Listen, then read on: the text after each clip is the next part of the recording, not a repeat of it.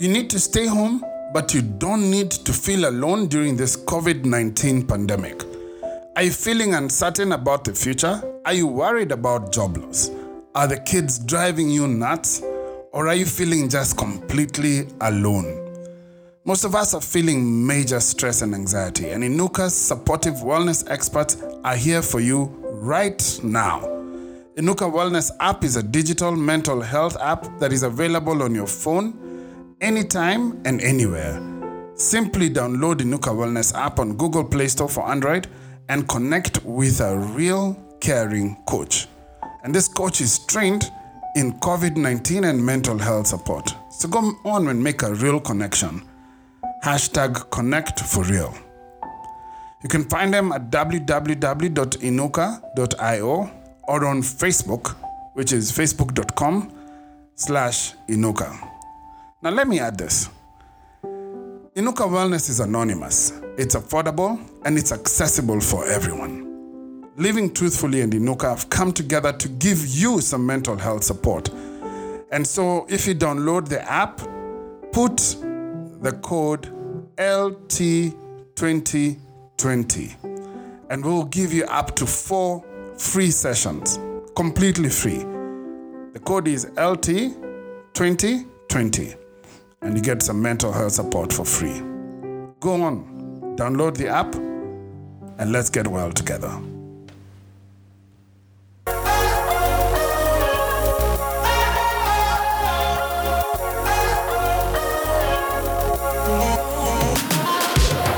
Good morning, good afternoon, good evening, good whatever time it is, wherever you are. Welcome to Living Truthfully COVID-19 edition. Why is it called COVID-19? Why is it not COVID-20? I mean, it's the year 2020, right? That's when, or did it start in the year 2019? Maybe that's it. If you are cleverer than me and you know why it's called COVID-19, please tell me. In the meantime, I have one of my most woke friends on the line. His name is Tony Ndongo. You have heard him in a previous episode. We had actually started a conversation when I realized I hadn't hit record, but you know what? I'm learning, and so I'm sorry, Tony, because you had said some really interesting things. So I'm gonna get Tony. Tony, are you there? Yeah. What's up, bro? What's up? How you doing, you man? just made me speak for 20 minutes and you didn't record. It wasn't 20 minutes. It felt like 20 minutes, bro. Yeah, because you say such amazing things. And I like the conversation we're having. And I'm going to pick up part of it. And you were saying, just people are finding out about who they are in this time, who they are in their relationships with other people, who they are in their level of compassion, and who they are in their relationships to themselves. Yeah, so... okay, so let me put it this way. Yeah.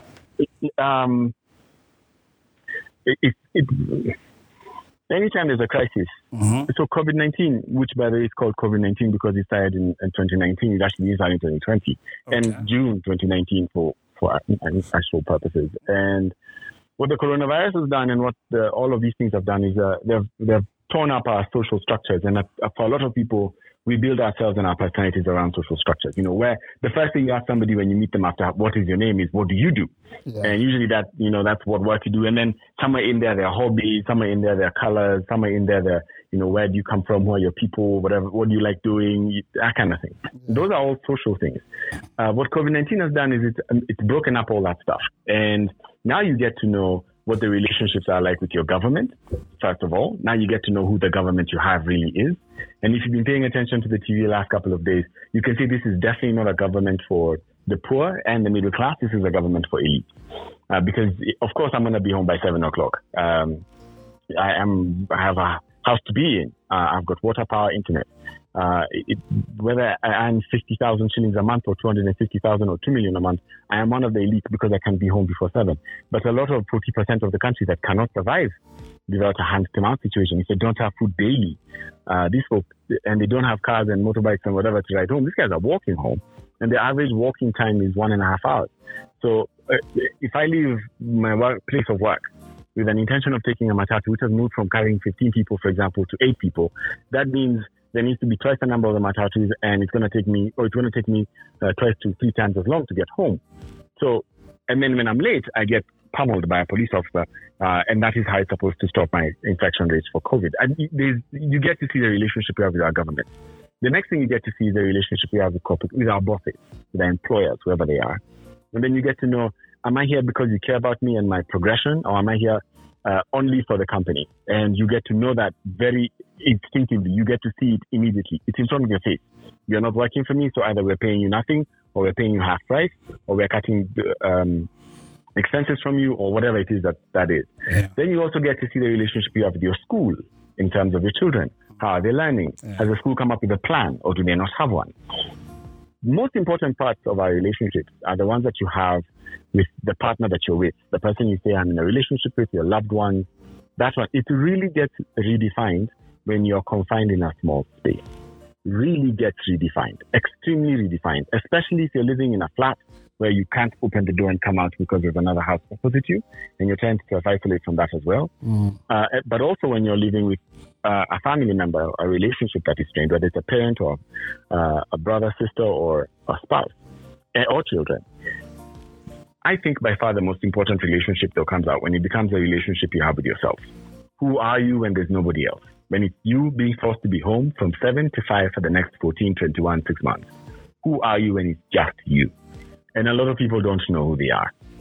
Because outside of all these social functions, even social media has its limits. I can post as many photographs as I like of myself with or without clothes, but at the end of the day, there's that skin, there's that human interaction, there's that person paying attention when I'm there, when I'm not there. There are those emotions that filters still cannot serve. And so this has been a really serious train wreck from the side in the dark for a lot of people. And it's interesting to watch. It's in many ways discouraging, but in some ways very enlightening. And it's either you come out of this way better, or you come out of this stagnant and stale. Best case, if you're in the stagnant and stale phase, you know you need to fix your life if it's broken. But if you come out of this doing well, then you know you've always been doing the right thing. You know, the most profound thing you've said there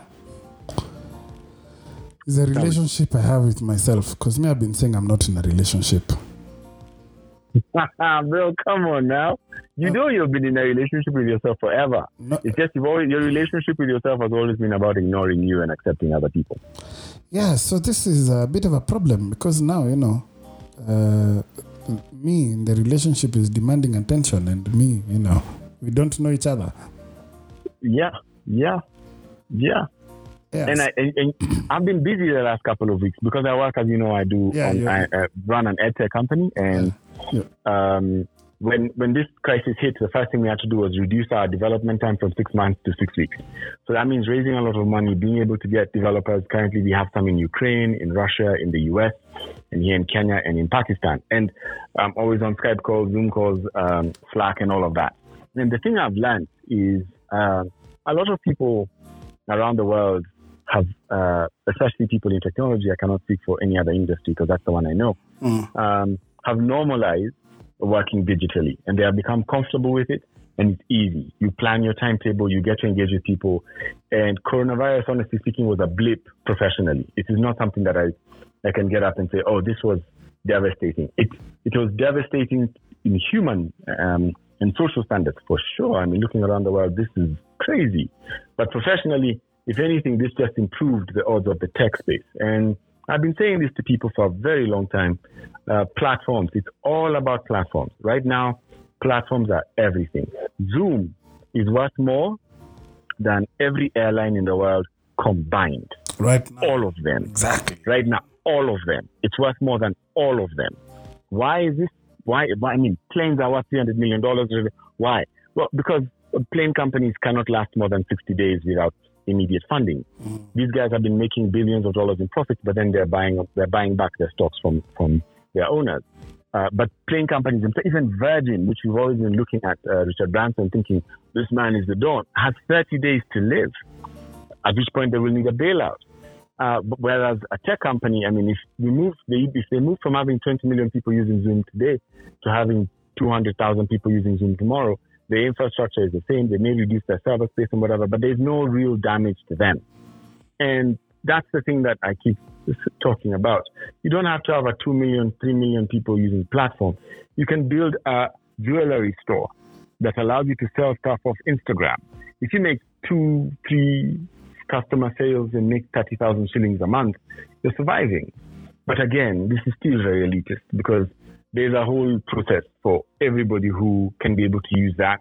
But for, my guy Omboa who does my woodwork, who I still have to give a job on the side for the help that are around the country, for majority of the people who do blue-collar jobs that sustain our economy, this is an unrealistic thing unless middle-class folk stop working in banks and insurance companies, build platforms and start getting people who do these artisan jobs to put their stuff on there, and then we can be able to ship them.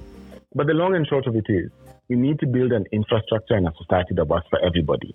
And it takes a lot of middle classers who are able to bridge the gap between what is in the world and what is on the ground. Because you're not going to get a guy who comes out of Juakali sector to come and spin this wheel. It's not possible. At the same time, the rich and the elite are not going to spend their time trying to fix this problem. It's middle class Kenya, and it's not a very big middle class. And if folk don't take the risk, that something like coronavirus will come and you'll smash us upside the head in a way nobody has ever seen. Now people are stuck at home, and if this happens for another 2-3 weeks, it's going to get tough for everybody. It's already tough for many people. I mean, even just the idea of what to do. I was talking to one of my boys who is in market research, and I was asking him, just how are you staying relevant in this time? And the guy's like, I don't know. That's the story of everyone. You know what I mean? I'm telling you, if you think it's tough now, wait for 1 week. Yeah, if you think it's tough now, wait a week. And then if you think it's tough then, wait another week. You get to understand how fragile, first of all, human bodies are, second, human minds are, and third, human wallets are. If you look at countries, people, Wuhan, if you look at any of the documentaries in Wuhan, I'm not into panicking anyone. Please don't be scared, just plan. But if you look at it, you have to think through long term. You can't think short term. And the problem with our current lifestyle is everybody's very short term. A very good way to look at that is see how people are shopped for their houses. Yeah. If you've got dry foods and you focus on beans, and things like that, those kind of long-term foods, then yes, that's how you think long-term. Yeah. If you've got frozen foods, that's okay as well. That's long-term. If you've got canned food, now you're the dawn, because that's very, very long-term. But if you look, I'm sure there's a lot of ungas in houses, there's a lot of jogos and unga wanganos and all of that. And that's great. That's nice. I'm not hating. The problem with that is it can overlast. It's got deadlines. It's easy to make, obviously. And you eat ugali and chapatis and all of that. That'll take you the first 2-3 weeks, which is fine. But canned foods can take you 3 months. So it's about thinking in that way. But to do that, you have to be able to have a repository of money that you can push out and because canned foods are more expensive because of the value addition that has happened already to make them canned. There you go. So now, when you think that way, that means that you have at least 3 or 4 months deep pocket. How many people have that? Especially without a job. Not me. And then to your issue of relevance, so if in 2-3 months you're going back to your company and you're trying to figure out, okay, so now what am I who I was before? What's the opportunity? What am I doing? I've been home 2 months. Can I still do this job? If I'm a pilot and I've not been flying 3 or 4 months, what happens? If I'm a banker, if I'm a doctor, I'm a medic, if I'm in the architectural space, if I'm in social marketers, if I'm a freelancer, if I'm an entertainer, look at the way in an instant entertainment jobs have been completely destroyed. Completely. I could be the most popular singer, but if I'm not performing and my digital records are not selling and I don't have something on Safaricom, I'm in real trouble. Real trouble. Everybody can know King Kaka and all his fantastic music, and I love his music, and I'm always fascinated. I'm trying to get him on my podcast. But at the end of the day, what's the business? By the way, just pick me up that guy like him. But that's what's the business? What's the business case? And that's why I keep saying, when I was interviewing people over here, Joram was here recently on Ask a podcast. I'm putting that up tonight. When I was talking to people, calling him tomorrow morning. He's such a lovely guy. I love him. But when I was talking to these people, I was like, when you're thinking about your business, what's the long play when plan A, plan B, and plan C fail? And a lot of people don't have a plan A, plan B, and a plan C backup. They only have the plan they have. And that's crazy, my friend. And this is an example of why that's crazy. you're not even doing it because of coronavirus. Do it because, for example, your company shuts down. Do it, for example, you get into a car accident and unfortunately you lose your legs or you go blind. Do it if your significant other who's a breadwinner passes away or leaves you. Do it because you need a plan B. Don't just do it because Tony said so, because Amani said so. Do it because you need a plan, because something like this can happen. And if you don't have a plan, it's tricky. Just plan. That's all you need. Don't panic. But bro, plan. You know, it takes the same amount of effort. Planning is also a luxury. No, it's not, bro. Let me tell you, it is privilege, because the guy who's on a daily economy, how does he plan? How does he plan? I have done that with, again, I'm going to talk about my wood guy. So I'm into carpentry. I do woodwork. Okay. This guy is better than me. Yeah, you've seen. So when we're doing it with him, we talk about some of these things. So we're like, okay, so, he keeps telling me, tell me about these financial things that you talk about. I'm not a financial guru like Rina Karina is, but then she's taught me a few. She coached me for a couple of months. So what I say is this, okay, whenever somebody is paying you for a job, what do you do with your money? Oh, I pay my immediate bills. Okay, what's your first bill? Rent, because I don't want to live outside. Okay, that's cool. What's your second bill? And he comes up with something. Everything he came up with was crucial. I was like, okay, so at the end of the day, if you get 2,000, it's gone. He said, yes. All right, so what happens if you get sick? He says, now I start calling people for support. I'm like, cool, that's fine. Okay, so who is the first person you call for support? So he gave me a name. I said, next time you get 2,000 shillings, send that person 100 bob. He said, oh, but why would that, because that person is not poor. Why would that person want 100 bob? I'm like, just give it to him. Actually, to her. Give it to her. And what's going to happen is, as you give her more money, because she gives you money to help you anyway, when she sees you've put in 4, 5, 6,000 shillings over a period of a month or two, when you ask her for money, chances are you're going to get, instead of just 12,000. Those are the kind of things. So what happened was, this guy, my wood guy, he's got a 9-year-old daughter, gets very, very sick with pneumonia. This is like 3 weeks ago. And those are this board he does exactly that. He's been sending this person, he'd send them a total of 3,800. He told this person, this is what happened to my kid. Please send me the 3,800 back. This was not a problem for this person. There's no interest rate charged. Yeah. So the person did send them 3,800. They just added 10,000 on top. So it became 13,800. Now, I'm not saying that everybody has this, but then I know because if Wambua sent me 3,800, I'd pay for my internet. And when he needs it back, I'd be like, let me Google. Let me Google. Send it to somebody who's worth. The person who he's sending it to makes like $500,000 a month. So 3,800 is not a challenge. But my point is, put it in, whether it's a SACCO or a Chama or somewhere, you can be able to turn around and get these savings. And we've done very well with SACCOs. And it's not difficult to plan like that. It's not difficult to put yourself in a safer financial space. Safe financial spaces were not created for the rich, they were created for planners. If you can plan something small, do it. It's funny because of this situation, it even reinforced his payment plan more. So not only is he going to be able to pay back the 10, he's now said 25% of everything he makes is sending to her with his eyes closed. Because in case something happens to him, there's a plan. It's called insurance. All I'm saying is have a plan. Doesn't even have to be a good plan sometimes. Just have a plan. Show your dedication to your plan. That's it. Okay, I hate you. Bye. Say that again? I said I hate you. Bye.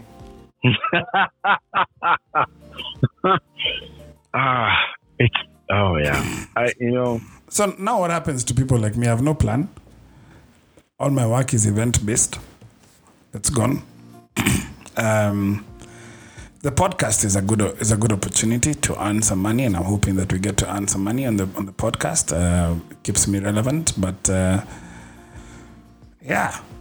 my plan is to stay alive and hopefully sane. That's my plan. I think this is the best opportunity for you right now. Mm-hmm. This is not just. And I'm looking for inspiration, bro. I'm looking for inspiration because this is how you give it a big ending. Give it a big ending. Give it a big If you've ever had an opportunity, to come up with what your plan is, now is the time. Yeah. It's quiet. Listen. Just listen to that. It's quiet.